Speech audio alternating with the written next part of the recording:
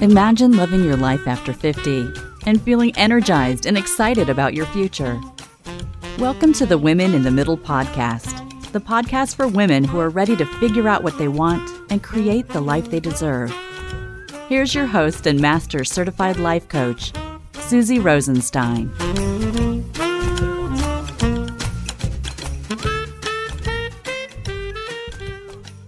Hey there, welcome back to the podcast, Women in the Middle.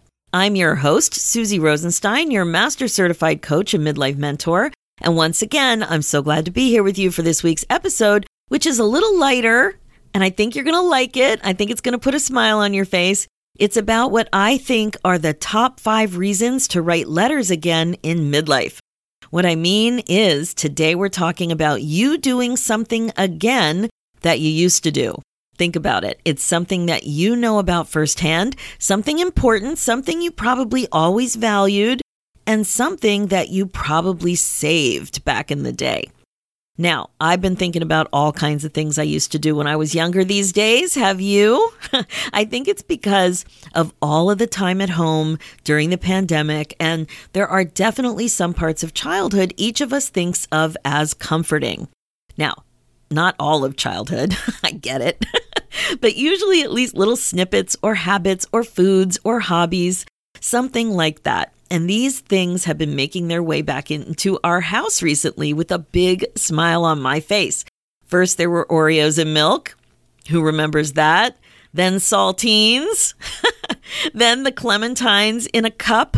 Remember cracking that little plastic lid and sipping that syrup? Followed by grilled salami on the barbecue, and ordering some new makeup to play with. I'm super excited. Can't wait for it to come.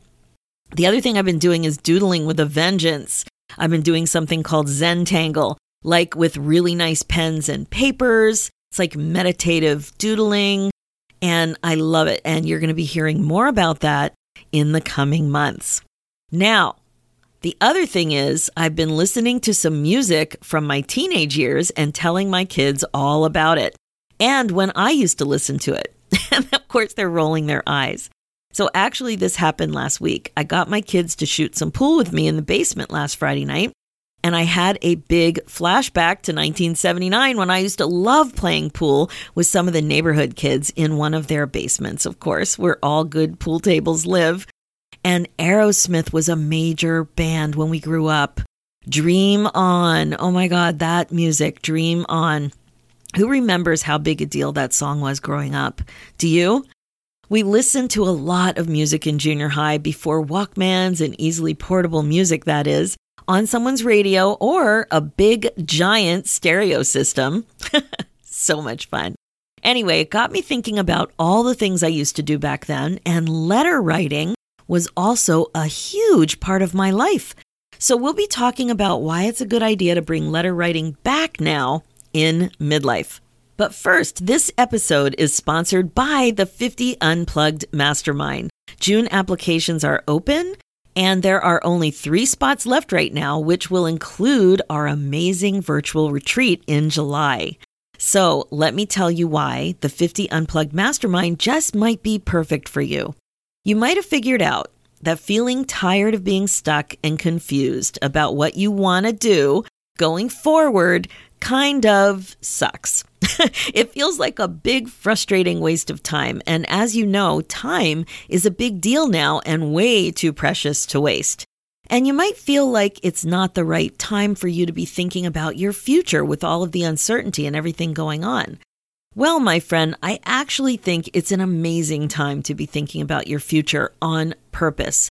Dreams, ideas, plans, they all start with your mind. And learning how to make this kind of thinking a priority for you is critical. If you don't prioritize the thinking part, nobody will, and more valuable time will likely fly by. 50 Unplugged is really the best way to work together to help you focus on what you can do with your next chapter instead of what you like to think about, which is what you can't do. It's with an intimate group of women who are ready to make a serious commitment to themselves to work on creating big personal transformations over the course of a year and finally be crystal clear and excited about what they want. This is pretty powerful stuff. It's really about becoming bold and brave in midlife and up-leveling. It's about getting out of your own way so that you're more comfortable and intentional about allowing yourself to be happier. It's about learning how to think on purpose. It's about making sure that you don't have regrets and finally putting yourself first so that you know what you want and exactly how to make it happen. That's a new one, right? The thing is that there's a cost to staying stuck. You probably sense this, so if you're ready to roll and do some serious but fun work on yourself to finally get out of your own way, head over to www.talktosusie.com, grab your free Kickstart call, and let's talk about if this mastermind is a good fit for you. Can't wait to see your name in my calendar. Okay, now let's dive into the good old days, when you had stationery and stamps and pen pals and learned to write cursive in class. Those were the days. We used to also write notes and pass them in the hallways at school, all folded up in those special ways. Do you remember that? They looked like little footballs. It's funny, a few years ago, I went home for a family visit and my mom still lives in the house and town that I grew up in Pennsylvania. I was greeted with a request. My mom said, "Come here, I want to show you something." I followed her upstairs into one of the bedrooms where she pointed out a pile of about 8 to 10 boxes from my childhood that she schlepped down from the attic and wanted me to go through. Oh my God, a veritable treasure trove of memorabilia from my childhood. First, I found a bunch of my favorite old shoes, including my favorite burgundy clogs from high school and my first pair of wedges. And then a bunch of little tchotchkes from my bookshelves, mostly little Snoopy statues and little jewelry boxes. Of course, there was my 7th grade diary too, lots of boy drama in there, but really interesting to read because it was the year that my dad died and I really don't have a lot of memories from that year. And pads of my calligraphy practice sheets. And then 2 big boxes, the ones that took hours to go through. First, the box of high school notes from friends and boyfriends. Some folded up tight the way we used to, and some unfolded and stacked neatly. Dozens and dozens of them, like an overwhelming amount of them. And then a big box of letters and cards. I couldn't believe what I had found and kept to find all these years later. These cards were mostly Ziggy and Snoopy. Remember how popular that was back then? And beautifully decorated envelopes. The letters were from a few distinct groups. Some were from pen pals that I had met on family vacations along the way. One from a cute boy in Hawaii. Lots from a sweet girl I met on a trip down the shore. That's the Jersey Shore for those of you who don't know what down the shore means. And tons of letters from several of my best buddies from high school. We wrote plenty of letters back and forth, right? When we went away to college. Can you imagine doing that? Nothing like this happens anymore. And then the cards from grandparents and my mom. So many. This was back in the day. Also sisters too. This was back in the day when there were no cheap phone plans and no internet. So if you wanted to keep up with someone, you had to make an effort. And that's what I want to talk to you about right now. Why you should bring letter writing back into your life is because of 5 main things. I really think there are 5 amazing reasons that you should consider writing letters again in midlife. So here we go. The first reason is because writing letters takes you being intentional. Yep, the writing a letter concept is a little bit different than sending a text.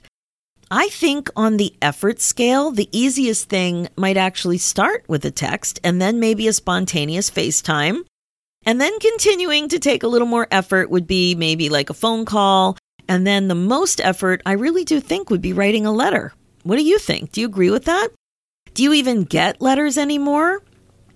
You need a whole bunch of things to make this happen. You need paper, an envelope. You need to know where the address is or you know, where you wrote it down or if it's in your phone. You need some time, and then you need some time to actually mail the letter. That's substantially more time than looking up a quick contact in your phone and sending a quick note. right? I only have one friend anymore who writes me a letter once a year on my birthday. She doesn't just send a card. She actually writes something, and she even usually puts some stickers inside. It's so fun. I write to her as well. And of course, my mom still sends me a birthday card, and I appreciate it so much.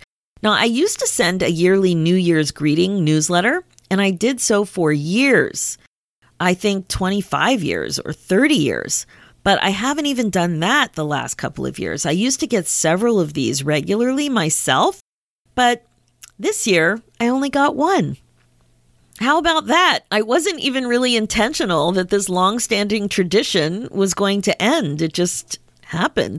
Now, don't get me wrong. I'm not saying that you don't make an effort to connect with your people in some way, at least on Facebook. Most of us at least do it on Facebook. But how often are you making some real effort to stay in touch and communicate some personal information about your life and your thoughts to someone that you care about in a written format, handwritten, that is? I think it's pretty safe to say that there aren't a lot of letters being written anymore, perhaps the odd thank you note, but even that's happening more and more on email these days or in a text. So being more and more intentional, I think, is a really good thing, especially in midlife. And that is something to think about. Number 2 is I think that writing letters is really personal. Here's what I mean. When you write a letter, you totally slow down. You're in the present moment. It's super intentional about the task at hand and in your hand, in that you're not communicating in between other tasks and errands on the go, on the phone, especially when you're in a line at the grocery store or answering in a voice text while you're at a stoplight, in the car, right? You're doing this one thing. Now, okay, you might be listening to music, but it's a whole different experience. And you're more personally connected to yourself and your thoughts about the other person. Being more personal, more vulnerable, and more present are very good things. Number 3, writing a letter is totally fun. Think back to how much fun it used to be to run to the mailbox and see if you got mail. The unique stamps were fun. The stickers we used to put on the envelopes were fun. Maybe you had fun with a rubber stamp. I had this one adorable hippo stamp that I just loved putting on the front of the envelope with a funny little thought bubble, and then I would write in the thought bubble. The excitement was fun. Nothing like that is happening anymore. Mail is boring. Lots of flyers and real estate cards, bills, of course. If you haven't gone completely paperless yet, that is. Some magazines and catalogs, they're fun, but not the personal mail we used to get from days gone by. Cards were plentiful. I loved getting cards, buying cards, and even saving cards. I made sure to buy cards when I was on vacation, too. It's something my grandmother used to do as well. She had a special box on a bedroom shelf, and she used to let me look at all of the cards. They were so pretty. I just loved it. So when you send a letter, you create the opportunity to have more fun for yourself and for the person who gets to get all warm and fuzzy from receiving the thing that you mailed to them. You thought of them and they felt it. All right, number 4, writing a letter is unique and special. And I might add, handwritten cards and letters from loved ones are probably special and sentimental enough to keep. Think about that. Having something that someone else has written to you personally is exceptionally special. Perhaps even treasured, especially from someone who may not be here anymore, like your grandparents. Grandparents loved writing letters. So many of them did. And if you're really lucky, you might even have a recipe written in your grandmother's or your mother's handwriting that was shared in a letter or a card. It just feels so much more special than a recipe typed out or emailed. Don't you agree? I love that. Do your kids even know you're writing? I remember being super familiar with what my parents' handwriting looked like. I could absolutely identify it. In fact, I used to practice copying their signatures. I also remember trying to develop my own signature. Did you do that? Should I write so that the letters slant to the right or to the left or straight up and down? What kind of flourish should I give my signature? What about my signature was uniquely mine? I don't know that my kids have seen enough of my actual handwriting to recognize it as uniquely mine. There's something about the idea that you are sitting down to write to this person, to take the time to put pen to paper, to prioritize the words and the effort. It is unique for sure. And the fifth reason is because it feels amazing. Staying in touch with people is something we say we value, but when it comes to prioritizing the actual action of staying in touch, it's easy to fall flat. Interesting enough, staying in touch with friends and having the courage to actually express your feelings helps you regret-proof your life, because there are two of the most common regrets that people can have: staying in touch with friends and having the courage to actually express your feelings. They are a big deal when it comes to regret proofing. When you write a letter, not only does it feel amazing for you, but it also feels amazing knowing that someone you care about is going to smile when they receive that letter and feel good. It's an amazing way for you to give of yourself genuinely and authentically. How great is that? So there you have it, my friend.